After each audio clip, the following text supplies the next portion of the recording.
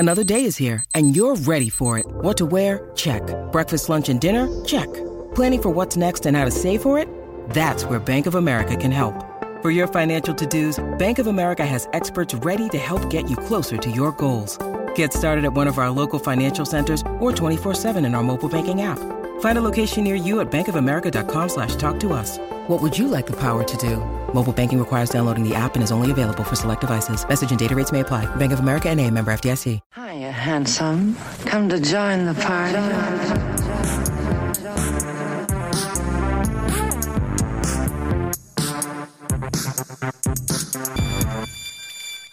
Hey, party people. Welcome to the Trauma Party. I'm Remy Ramirez, your host, as we navigate tragedy, but with a disco vibe. It's like do the hustle, but like the side hustle because free market capitalism.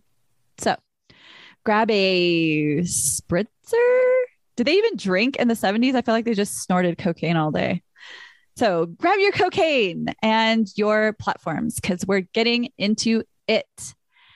This week, we're talking about the trauma of motherhood. We know all about the joy of motherhood, that adage our culture loves to ram down everyone's throat. And of course, momming comes with lots of joy as well. But it also comes with trauma. And that's what's on the menu today. Obviously, it's not something I can speak to directly because to be fully transparent, I took one look at what moms go through and I was like, yeah, honestly, I don't think I can hang with that.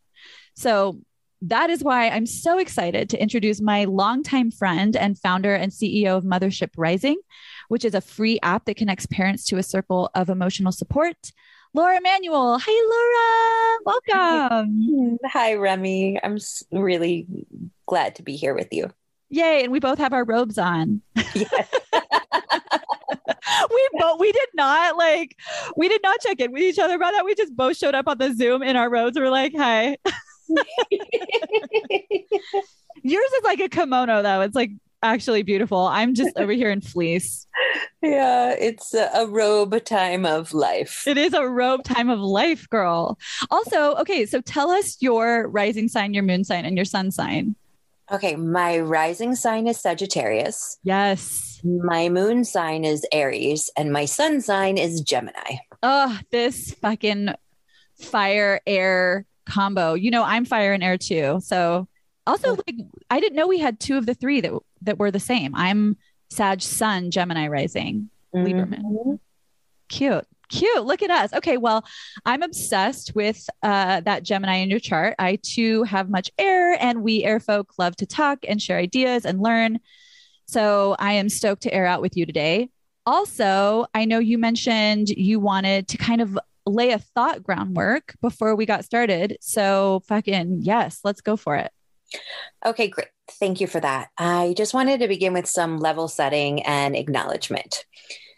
As humans, we have these core basic needs. We have a lot of core needs, but some of the ones that we'll be talking about today are that we have the need for love, to experience self-love, to give love and receive love.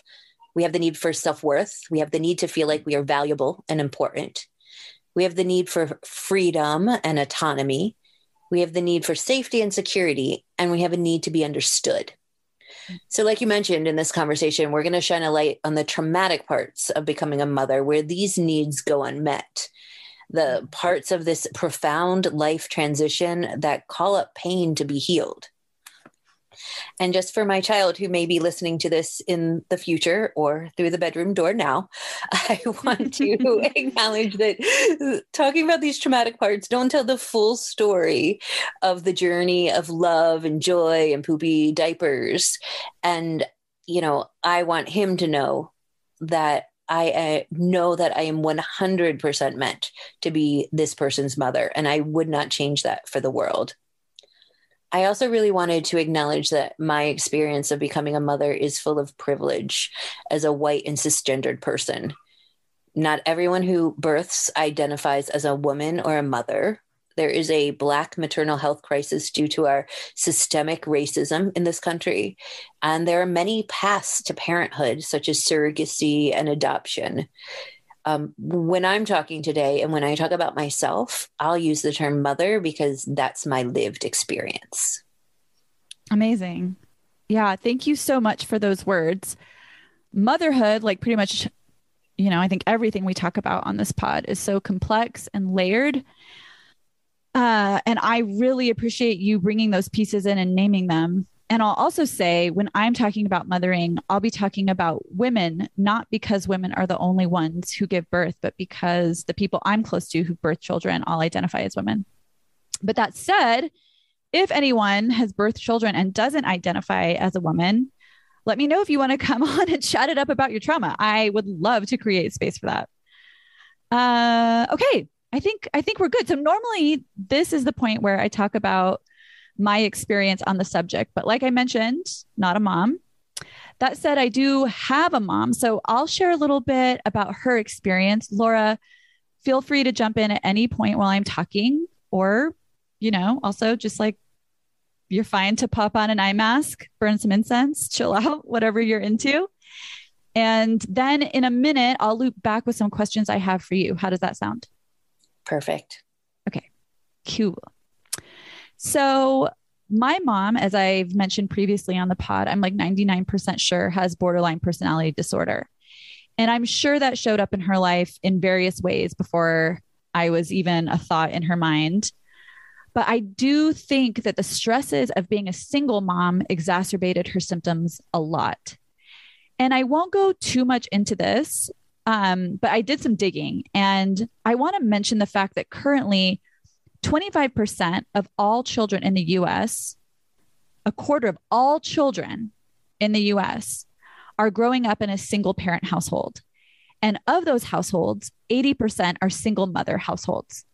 And according to the Pew Research Center, the US ranks highest in the world in single mother households. Number one. Globally, this girl did her research, okay? Globally, there are 101.3 million single mothers. And to give you an idea, I couldn't even find statistics on how many single dads there are worldwide. Like, it's not even a conversation.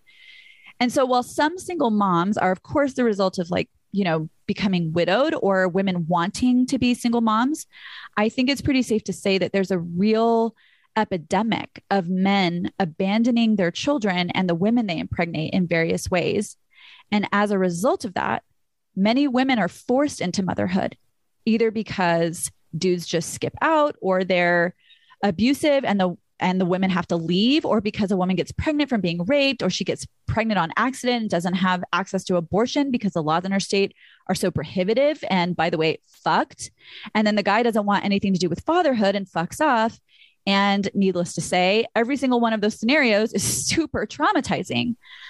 So to link this back to my mom, she, in my opinion, was pretty naive when she chose to partner with my dad. He already had a daughter from his first marriage that he was like pretty actively not parenting. But my mom really believed it would be different with her, which, like that kind of thinking we can absolutely chalk up, at least in part, to her own childhood trauma.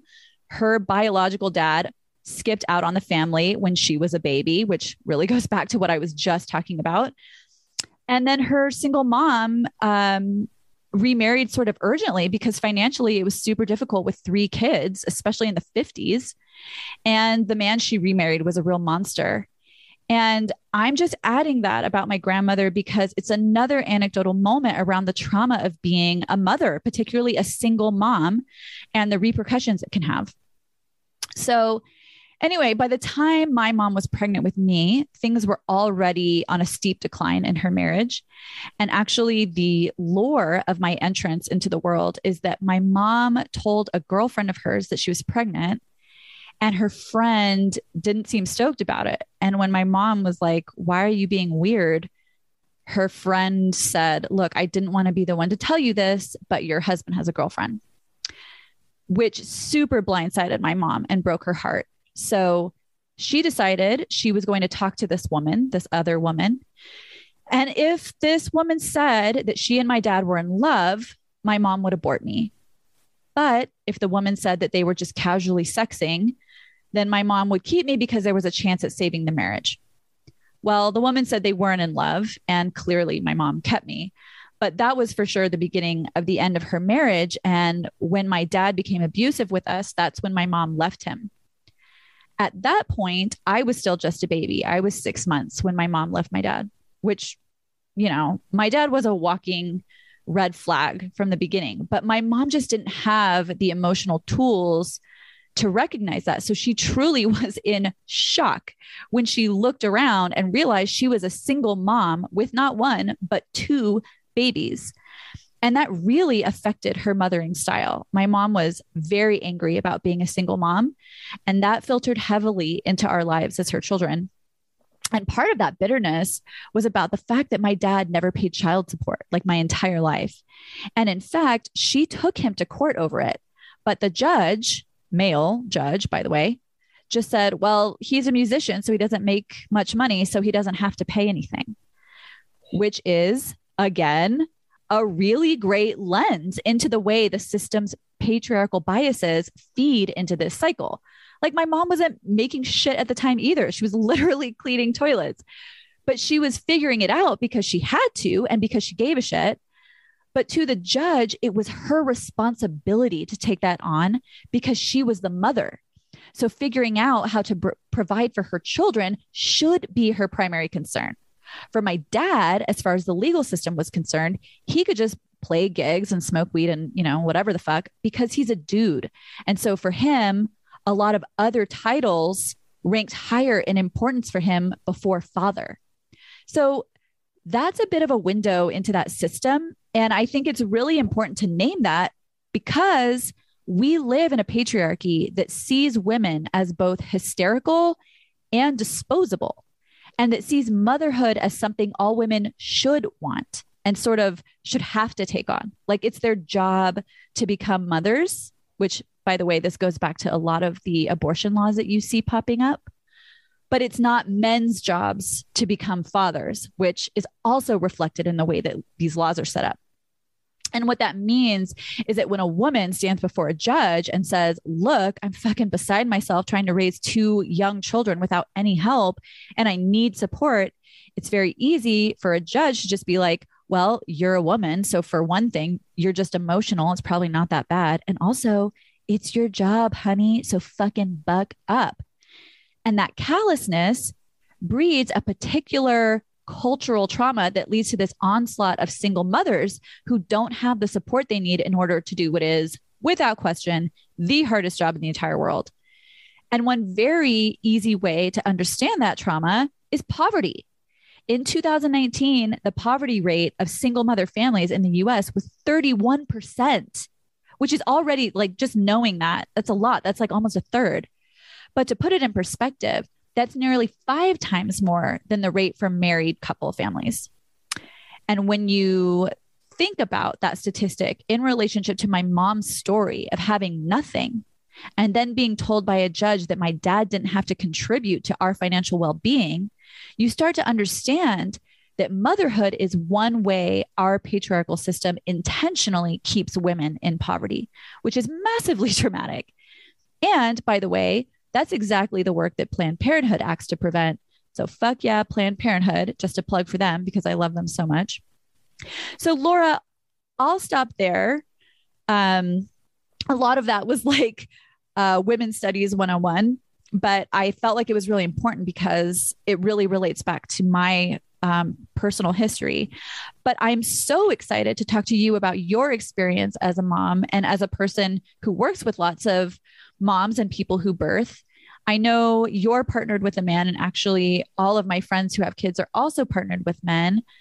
But almost all of my girlfriends who have kids complain about their male partners sort of expecting them to do most of the parenting, even if it shows up in subtle ways. Like I remember a friend fuming to me at a wedding after she was chasing her toddler around like a maniac while her husband was just like shooting the shit with his friend and boozing it up.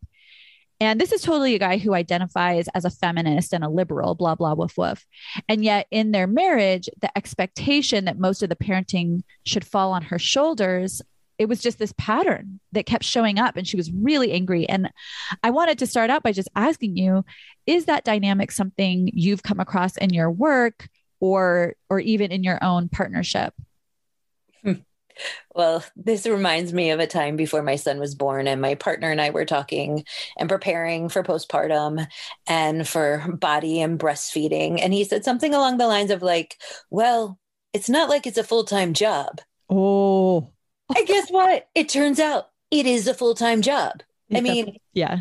I was feeding every hour or 90 minutes, like on the hour. Yeah. And if you do the math, a year of body feeding is around 1,800 hours of a parent's time, right?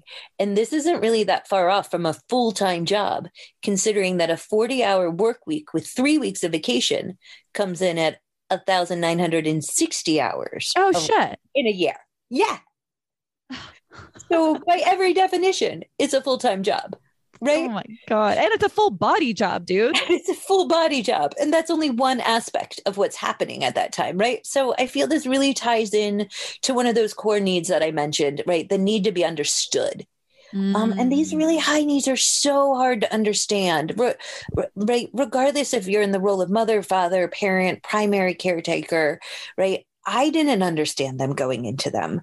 And mostly because there's a lot of secrecy around the unseen labor of mothers. And a lot of that ties into, right, what you were talking about as motherhood as a way to keep women into poverty.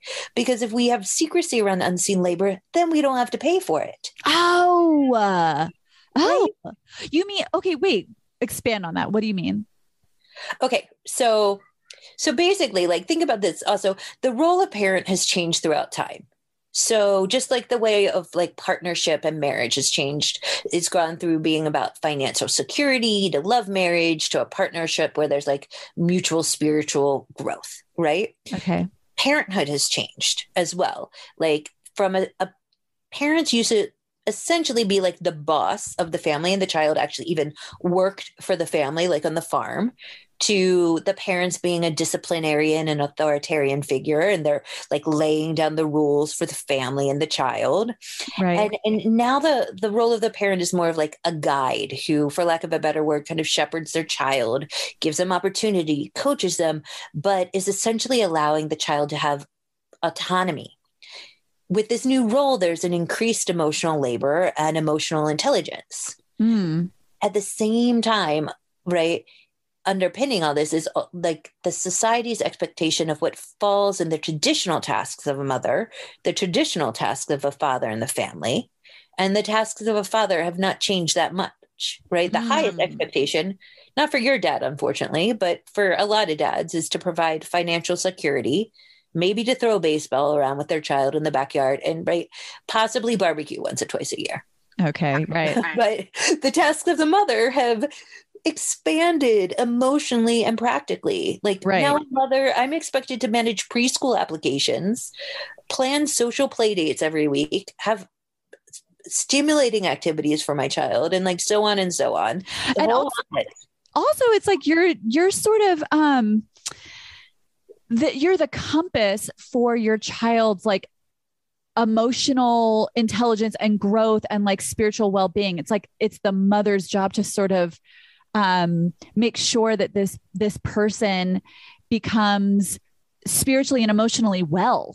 Yeah, but that's new. Our parents, my mother wasn't concerned about that. Totally. She never read a child development book. She didn't take a parenting class. Right. So there's all this additional emotional labor. So basically, like the tasks of the mother have expanded. If you look at it like a job on LinkedIn, now there's like 5 pages of tasks. Right. And the pay grade, which is nothing, has stayed the same. Right. They're like, here's nothing to do 5,000 times more what you ever have done before. Right. So, and putting it in the context of our capitalist society, we only value what we pay. So this also ties into our need to feel valued, and which is another reason why we feel trauma when we don't feel valued.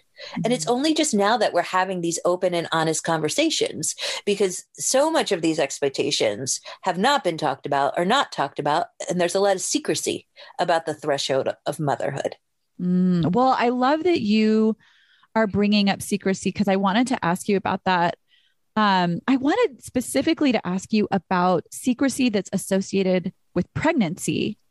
And actually, like, I think that's a big part of menopause too, when you and we chatted the other day, we were kind of like, and actually the reason this podcast happened is because when we were talking, when I was on my way to Tucson one day, and we just kind of fell into this conversation, and I was so fascinated by it.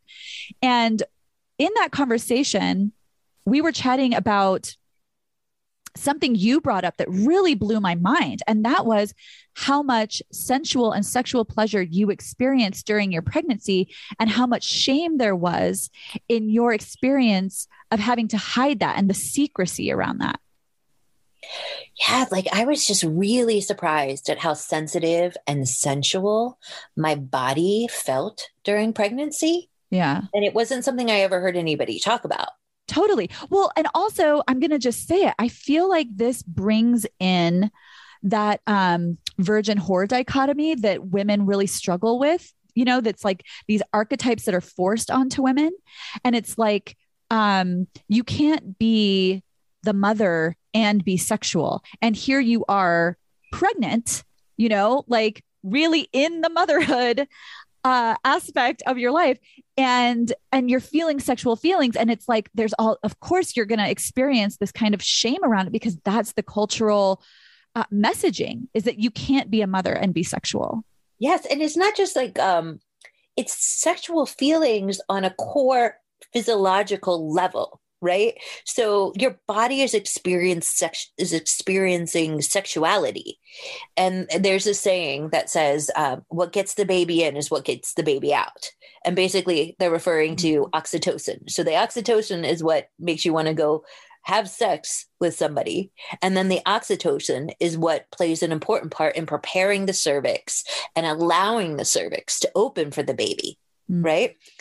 And this oxytocin plays such an important part in preparing the cervix, right? Up until the time of birth, it like was like my body, my vulva, my vagina were saying, yes, create oxytocin. Please give me pleasure. It was like literally asking for pleasure, right?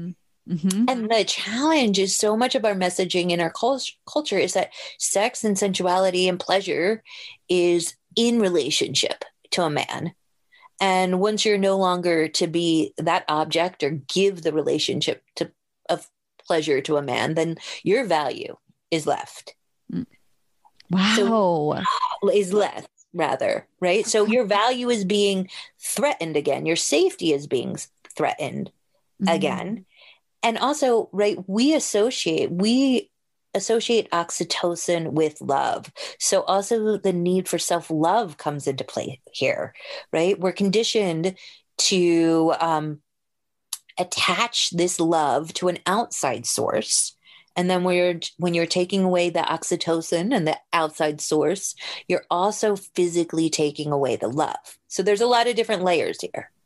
So when you mean, so basically you're saying like, it's okay to have these feelings when they are dude centric. Like it's okay for me to have this sexual desire when it's focused on a man, but when I focus that inward and I make it about me and loving myself and nurturing my body and like kind of like turning inward, that's when it becomes shameful, because in a patriarchy we are taught that men are always at the center of sexuality. Is that what you're talking about? Absolutely. Because there's no value in you if you're not putting the man at the center of your sexuality. Well, and also like, I think that's a huge reason why there's so much shame for women around, pregnant or not, around masturbating, period, because it's like, we're not focusing on men,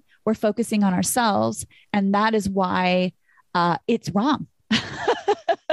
From a cultural standpoint, from the messaging that we get from the patriarchy, it's like, religion across the board will teach you that you're not supposed to masturbate, whatever gender you identify. But I think beyond that, outside of that, men will talk about jerking off so openly. And yet women, it's like, even with my girlfriends, talking about masturbation is like this taboo thing, which I literally have coached my friends around masturbating because I fucking won't stand for that. And so I feel really sensitive about that, about what you're talking about, but I had never realized, to your point about secrecy, that there is so much sexual desire that comes up during pregnancy because no one fucking talks about it. Yeah. Yeah. They just expect that you're sitting at home waiting for the baby to come. Yeah. And of course, and yeah, the assumption is that you don't have sexual desires because mothers can't have sex. Like, pregnant people don't have sexual desires. That's like wrong. That's weird because you're a mother. And there's this like, we have this archetype of a mother who's a virgin.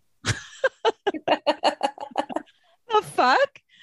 Yeah, like it's impossible. And it creates the shame that you're talking about when you do have sexual feelings. And I feel like that in relationship to this hiding shame piece that we're talking about, it comes up again around not telling people you're pregnant for the first 3 months, right? Because like, if you miscarry, that's shameful and you don't want people to know. And did you experience that? Yeah, especially since I had 2 pregnancies end before this pregnancy, right, with my son.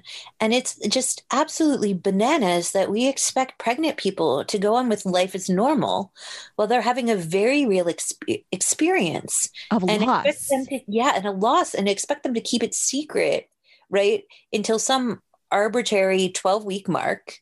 And it's like, as a culture, I was thinking about this. It's like, we just don't want to be inconvenienced by the reality of being pregnant.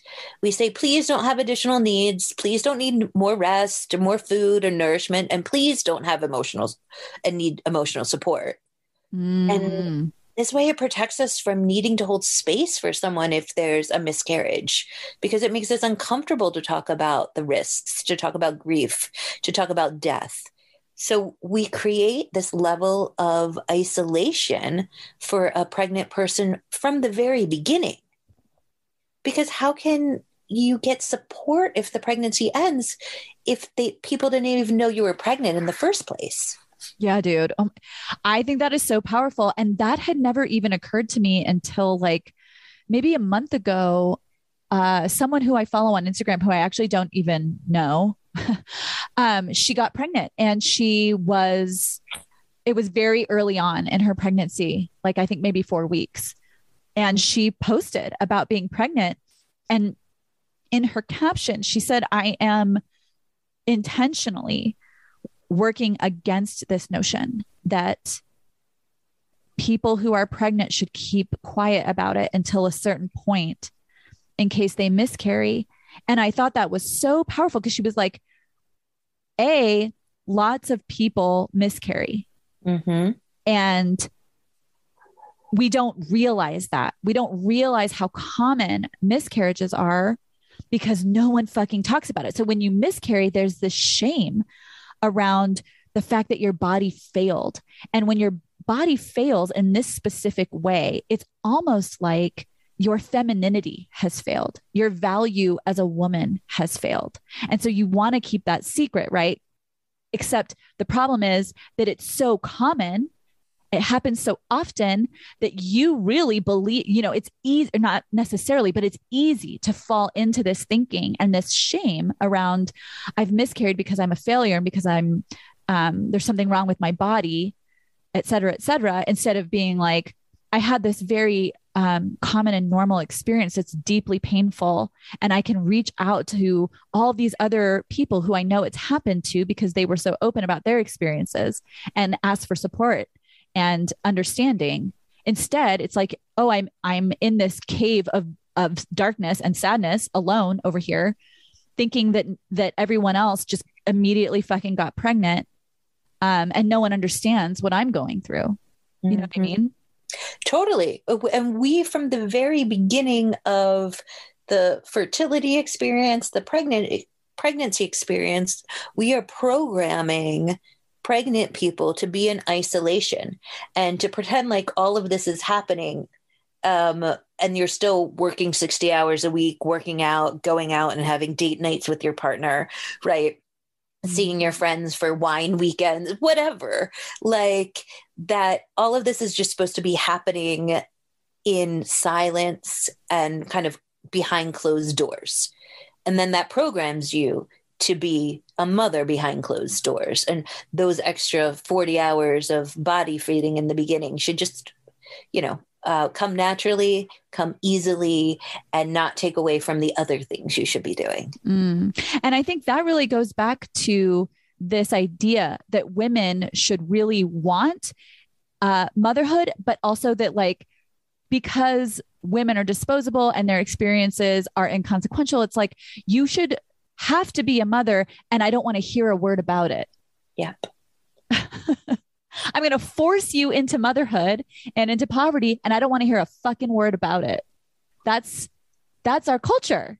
It is our culture that we live in. Absolutely. To a T. Yeah. And it's so fucking insane. And the fact that women don't get to talk about it, to me, it's really sad. And there's this other, there's so much about birthing that I didn't know about until my sister had her kids. I didn't know about what is it called when you tear from your vaginal canal all the way kind of to your anus. What is that called? Oh, I can't remember what it is called right now. And sometimes people get episiotomies and get in the past, they would cut you to present or to prevent that tearing. But yeah, it's very common to tear. I had a 2nd degree tear. Yes. Okay. Exactly. I didn't even know that was a thing until my sister told me about it. And I was like, how is this not a conversation? I also didn't know about women wearing diapers after pregnancy because of all the bleeding and all of the, I don't know what all happens to your vagina and what all happens to your vulva, but I do know that there's physical trauma that happens to your vagina, and no one talks about that. And I really felt I don't know, I felt indignant. How dare no one tell women what to expect, that this is and part of it, I think, is you don't want to scare women, but at the same time, we're adults, tell women what this looks like, right?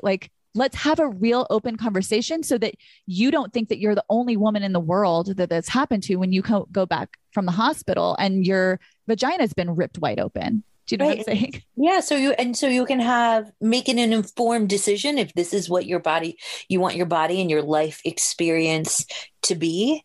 And it goes back to what we were saying in the beginning, that of course these traumas, physical and emotional and spiritual, are not all of the picture, but they're a very real part of the picture, and they deserve to be part of the conversation because they're important and they're real. Yeah. Yeah. And the other part of this, it's so important. It's so real. And men should have to know about this too. People who don't birth should have, it's not just a conversation to tell people who are pregnant, right? It's important for everyone to know that this is what people who birth go through, because when you don't know that, you create the environment in which dismissing can thrive. If you don't know that a person's vagina just ripped all the way to their anus, and that's not uncommon, it's a lot easier to be get up and go to work, bitch. Exactly. That's why we're having the paid leave conversation that we're having, that all of a sudden, wow, great. You're giving us 4 weeks of paid week. They had to fight so hard for 4 weeks of paid leave. Yeah. So insane. Yeah. It's so fucking enraging because my Arizona fucking senator, who's a woman, was one of the main, and a Democrat, was why that wasn't getting passed, the paid leave part of the Biden budget. And I fucking wrote her an email and I was like, what about paid leave do you hate? Exactly. What is wrong with you? You're a woman. How dare you? It felt like a betrayal to me, Well, not only that, every person on this planet has been birthed by a person. Yeah. Right. So no matter what, you are connected to the experience of birth. You can't get away from that. 100%. Yeah. And so, I definitely wrote a strongly worded letter. I wanted to ask you about this. For so long, women are told that being sexually desired is their only form of currency, other than becoming a mother, right? And being fertile. That's the other form of currency women have had historically. But these two things butt heads in pregnancy and motherhood. Suddenly you're a mom, so you're no longer supposed to be sexual, kind of like what we were talking about, or you're no longer desirable. Or anyway, that's how a lot of women feel. They feel like they lose that currency of being sexually desirable. What was your experience with that, either personally or like even with the people you work with who birth? I guess for me, like, I think what it really comes down to is this idea that we are told, right? There's messaging, and we're told that this is what sensuality should look like. This is what sexuality should look like. This is what motherhood should look like. This is what womanhood should look like. And we are creating these little boxes and these limitations that are a recipe for disaster, because it's a human need to have freedom. And there is nothing less free than being told who you should be. Mm. Yeah, that's really, I'm going to let that one sink in for just a second. Yeah, that's a super, that's a really deep trauma. Yeah. And also, I think it just, in so many ways, it sets women up to fail because, I mean, as the patriarchy is wont to do, because again, desirable, that even that word, the assumption is that we're talking about desirable to men. Mm-hmm. And we lose track of like feeling ourselves, you know? I say we, but I'm not a mom, but I can imagine that there's this like,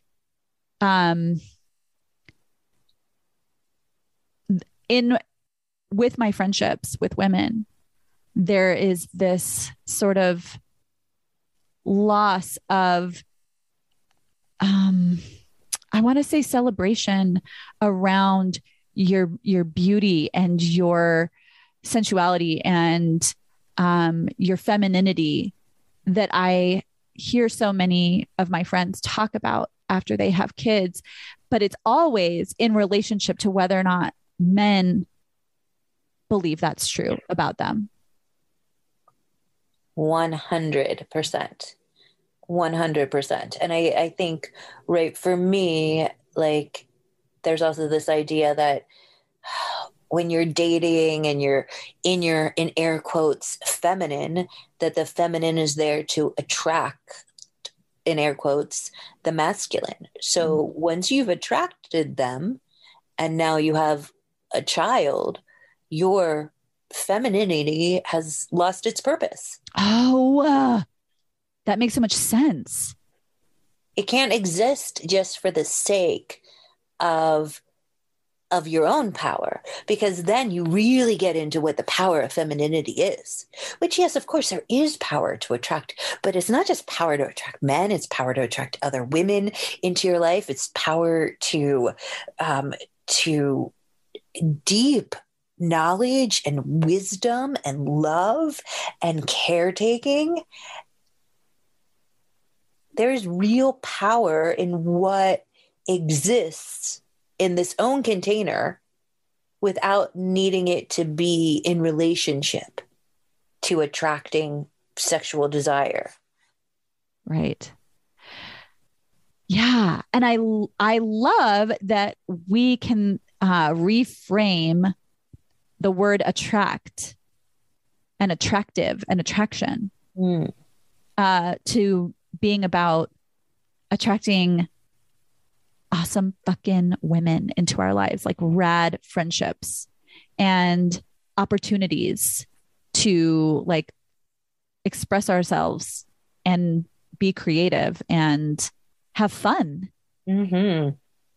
That's like how, when I think about the feminine, I think about, well, I think about fun. And that's probably because like, as like my identity as a Sagittarius is very much rooted in fun. It's like, it's actually like a deep core need of mine, but like this idea that attraction and attractive can be about attracting what's deeply meaningful to you. I love that so much. And I love that you presence fun, because that goes to another like box that we put in, is that in a traditional parenting relationship, that the father gets to be the fun one, right? I mean, there are books written called like Joyful Parenting, and they're written for the mother. Right? You're not supposed to be the fun one.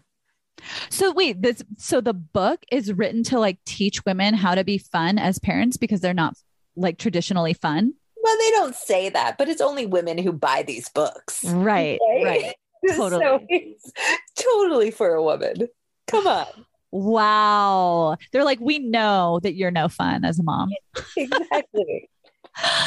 Wow. Isn't that interesting? And that's so true, because again, like when we're talking about that LinkedIn list of all of the tasks that you have to do as a mom, it's like, yeah, it feels like burdensome sometimes or overwhelming or whatever. And meanwhile, since the dad is like, my job is to barbecue with you and, you know, throw the ball back and forth. And these are fun things, right? Yeah.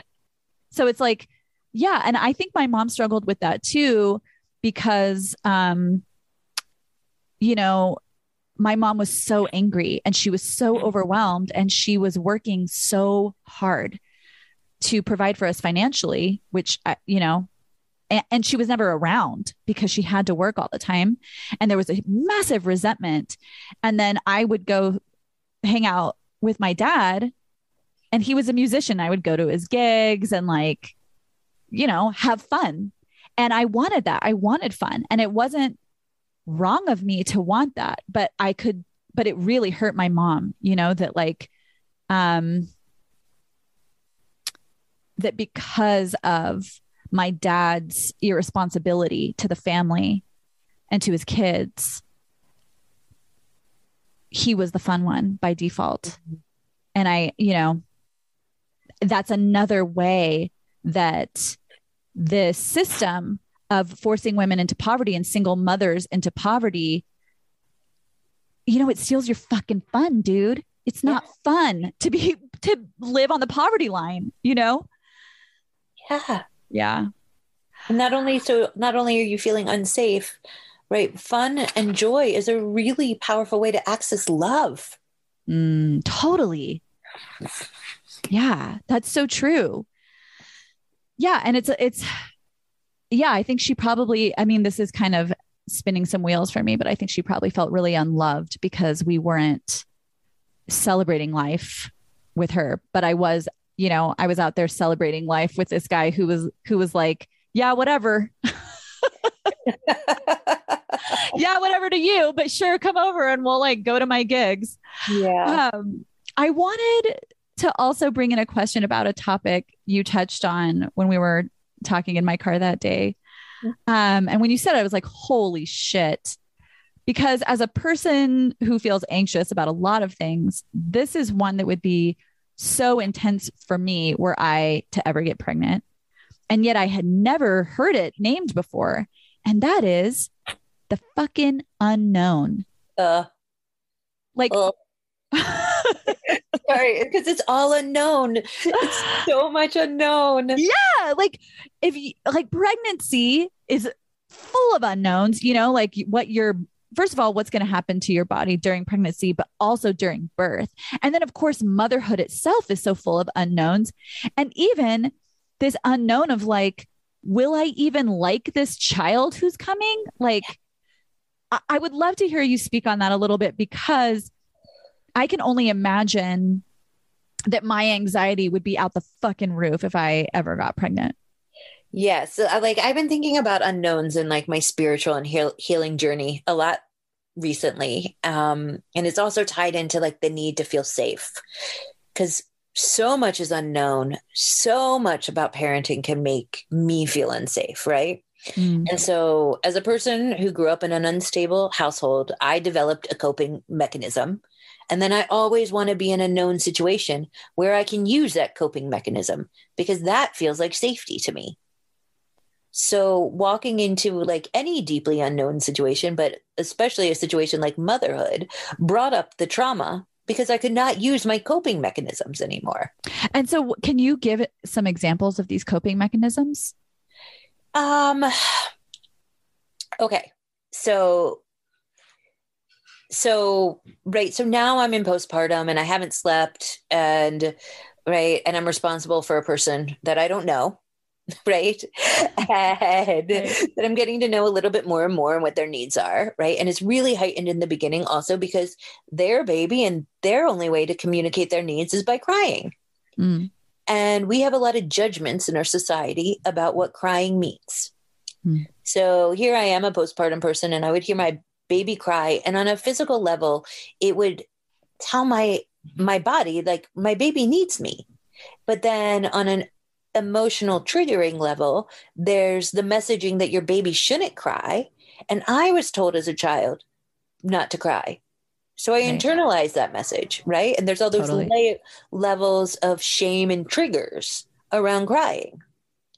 So I would really try to change that message externally by saying to him, every time he would cry, I would say, thank you for telling me what you need when he would cry. Wow. I can't even, it's like something as basic as crying, right? Which is like, A, you know that children cry.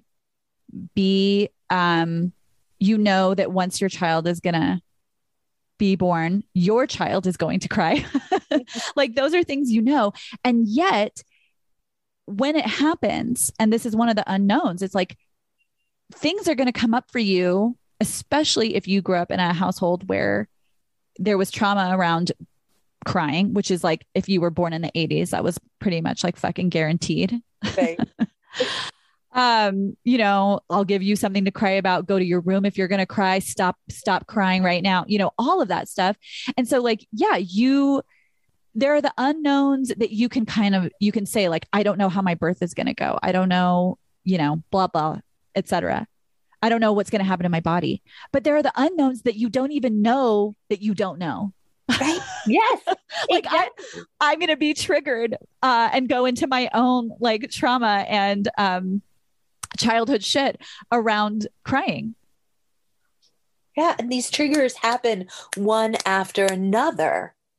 I mean, and I think, and so it really calls up like, right, what tools do you have to reparent yourself so that you can then be regulated to parent this person? Okay. I'm going to ask another question, but I want to come back to that. The tools that you're referring to. I want to come back to that. Okay. But I have this other question that I wanted to pose to you because I think it is so deep and so important, so powerful. You mentioned something to me that I'd never heard talked about, and that is this deep connection that birth has to death. Can you kind of expand on that? Yeah, there was a couple moments that I think about, right? Like, so when I was pregnant around 20 weeks with my son, I started really grieving the 2 pregnancies that had ended in miscarriage before this pregnancy. And I didn't expect that at all. I expected with this pregnancy only to feel like grateful, joy, excitement, right? So I was really floored by my body feeling this intense grief and my body saying to me, hey, pay attention to the sadness about the death of your earlier pregnancies. I was like, that's a real downer, body. Okay, first of all. And then then in postpartum, I was surprised. I had this like new fear of death because before pregnancy, I felt like I had come to this peace about the fact I was going to die. Right. But then now that I was a parent, I felt really attached to living. And when I thought about dying, it felt so, so scary and brought up so many emotions and also past experiences where I was physically close to death. Mm. And so I didn't feel fear going into my birth process. And that probably was naive, right? And I had a relatively uneventful birth process, I would say. Okay. But I still have this, on the other side of the birth process, I have this deep respect for the birth process because you are walking so close to death, right? I felt like I was in this like really tender place, and I'm kind of a etymology nerd, and like the etymology of the word tender means thin. And interesting. And that's what it was. I was in this thin place where the veil is thin between life and death. Wow. And we don't like to talk about, like I said before, we don't like to talk about death. There's pressure in the manifestation culture to only talk about positive outcomes, right? So there's no space to hold conversation around these fears and experiences. Yeah, that is so real. And I feel like it's only been recently that I feel women dying during childbirth. Well, I have a couple things to say about it. One, for Black people who birth, you know, that mortality rate is super fucking high. Yes. And so that is a very real current concern for a lot of people who birth still. Yeah, it's 3 to 4 times higher for Black people who birth than white people who birth. Wow. The fuck? That's insanity. And yeah, and the other side of that is for people who aren't really worried about that. That is a very new thing to not be worried. Like, you know, women dying during childbirth has historically been one of the most common ways for women to die. So like the idea that you wouldn't be worried about that is really new. And for a lot of people, even still today, they do not have that luxury, and they very much feel like that's a real threat. So I think, and I love, first of all, I'm also an etymology nerd. So I love knowing that I'm assuming Latin root of tender is thin. And when you think about the thinning of the veil and how tender that is, and how vulnerable that is, and how not talked about that is, you know, that of course, being pregnant and going through a birthing process would bring up a lot of grief, because it's all, even if you don't, and I was talking about this in my other podcast, my true crime astrology podcast the other day. Even if there's not a literal death, there is always that emotional death. You are, you know, becoming a mother. It is a form of death and rebirth, you know, not just for the child, but for you. Like, of course, the child has the death of being in the womb and the rebirth of being outside the womb and being independent physically from the mom or the person. And for the mom, it's the death of this whole life that existed before that person was there. And the rebirth of this entirely new relationship that is incredibly profound and will bring deep joy and its own pain and trauma. For sure. And now science is proving that a birthing person's brain changes, and motherhood, parenthood changes your brain. So there are these very real changes that happen in the body. And then emotionally that feels like a form of ego death in some ways. Yeah, I can totally see that. Yeah. And it's not shocking that the brain changes, but it is shocking that we don't talk about that. Right. Well, and your body changes, right? Also, I mean, like, because you have little bits and pieces of your child's DNA left behind in you. Oh, wild. What? Yeah, like that was just something I read about. So there are all these changes that are happening on the deepest, corest physical level. Wow. That, yeah, when you go in for your 6-week checkup, your 6 week checkup postpartum, they don't tell you about. They just check, your cervix and say, yeah, you can have sex now. Right. Of course. They're right. They're like, here's the big question, honey. Can you have sex yet or not? And I'm about to tell you. It's like, baby, that's not the question. That's not why I'm here. The two things that they talked about are, can you have sex? Right. Again, in relationship to a man. And then can you work out so you can look good having sex? Again, in relationship to a man. Wow. Wow. Wow. Wow. Wow. I'm sorry. This is just like blowing my fucking mind. Yeah. Like no wonder so many women experience postpartum depression. And then I know there are probably tons of reasons for that, but this unnamed, like this sort of, this unnamed experience of being devalued after doing one of the most incredible things, that can, one of the most, what do I want to say? Like profound feats of humanity is to birth a child, and then to have your medical professional look at you and devalue you in such a way that it dehumanizes you. Yep. Like you're not about you, and you don't belong to you. You belong to him, and the him, sure, maybe is your partner or your husband, but it's also the patriarchal him. You're not autonomous. You are the property, the sexual property of the bigger him. Mm-hmm. Exactly.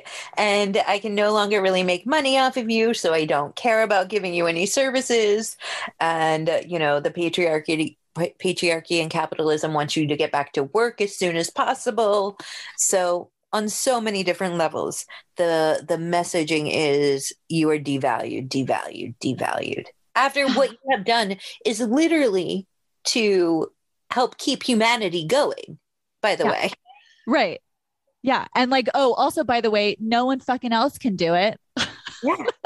Yeah. By the way, this great him on high can't fucking do it. Like that's, therein lies the rub, is that there's no, within this culture. I'll give an example. I was talking to a friend recently, a man who is gay. And I think because he's gay, he has this broader sensibility around femininity. And I mentioned to him that I was on my period. And he said, oh, thank you so much for embodying the, I don't remember exactly what he said, but he was like, thank you so much for like embodying this ability to procreate and this like, and for like holding this space within your own body of like humanity living. And I had this moment because the patriarchy tells you you're gross when you're on your period. You're not desirable. You're too emotional. You're tired. So you're, again, like the cog of capitalism can't use you, Never once in my entire life had I told a man that I was on my period and had him thank me for the physical labor that I do to ensure the longevity of the human race. Yeah. When you put it that way, every fucking month I do this. And I was like, damn, this is this is what's in the gap between a patriarchy and a matriarchy. Mhm. In the matriarchy, when women bring up their periods, we say, thank you. Yes. We honor you, right? Versus like, ew, you're gross. Oh, just keep fucking churning out kids though. And then like, you know, it makes me think of what happened in China, you know, when they had that law where you could only have one child because of overpopulation. And so everyone was literally throwing their daughters over bridges, their fucking infant girl babies over bridges and mountains and shit, because they just want, they don't value girls. Mhm. And then fast forward 20 years and there are no women to fucking procreate with. And they're having to like, you know, search all through like India and, you know, Singapore and outside of China for women because they literally threw the women away. And what did that do? It made it impossible for them to procreate. Right. Like, you fucking idiot. What did you think was going to happen? Exactly. Okay. So these are all massive issues that we've talked about. And I know this is maybe painting a broad stroke, but I wanted to go back to what you brought up a moment ago about tools and healing. And I know there's not like, in quotes, a cure per se for any of this, because we are talking about such big cultural issues. But when you think about the things that have been most healing for you in some of your most traumatic mom experiences, what comes to mind for you? Well, I think it's the word connection is the through line for me. There's the connection to my inner life and really validating that inner life, right? And I think we've talked about this before, like that mantra of course I feel that way. Dropping into that. So there's connection to myself that has been supported also by therapists and healers and that level of work. There's connection to myself that's also supported by like close friends who have seen my journey and all the different parts of me. I think that was also really important postpartum, right? To have people surrounding me who don't just see me through the lens of motherhood, but see me through the lens of the Laura that they know for the past 7, 10, 15, 20 years. Right. Like you're not just a mom now. You're you. Yes, exactly. And it can be easy to forget that, right? Right. So I think really staying connected to the people who see all those different facets of me has been really vital. And then connection to real postpartum professionals, right? Like doing pelvic floor work, somatic work, you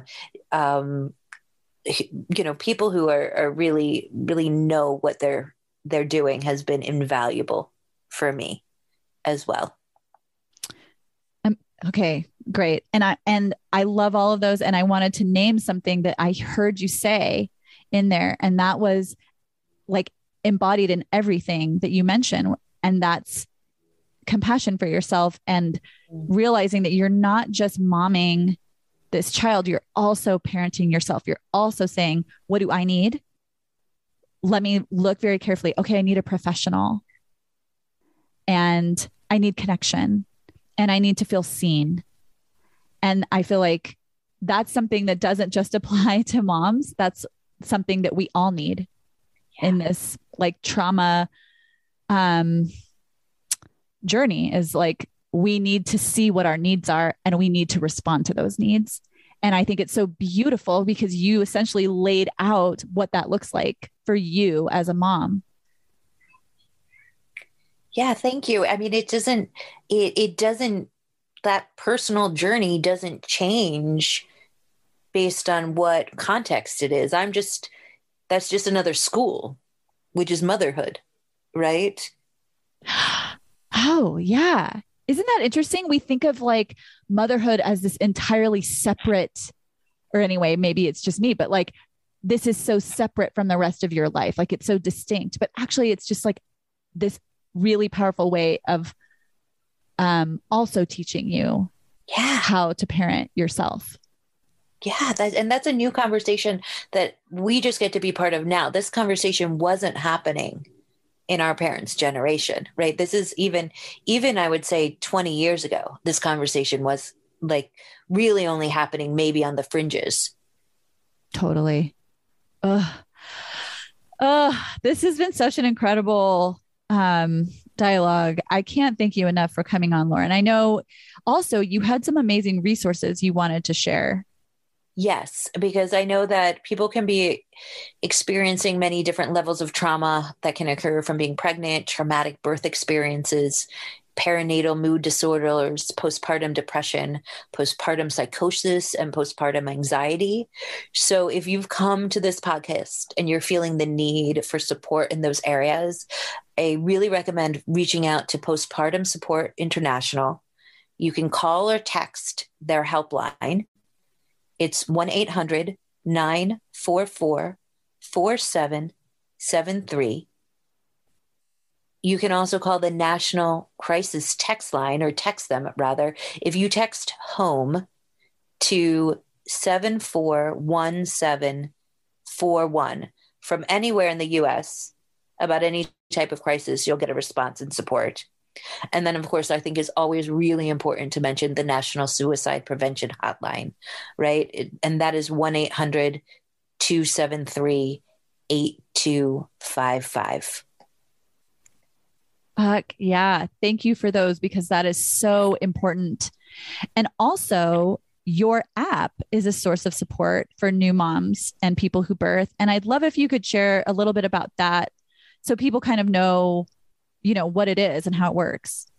Great. Thank you. Yes. So the app is Mothership Rising. We're a free app on Android and Google Play and the App Store. And it's a really simple idea, which is like a meal train for emotional support. So you have a new mom or a parent who's welcomed a new child into their life, and you can create a circle of support for them. And in this circle of support, your friends and family members, your trusted community go into the calendar and sign up for dates to do a text check-in on you and just checking in to see how you're doing. It's really simple. And I love that, because that was one of the things that you named as being healing for you, is support.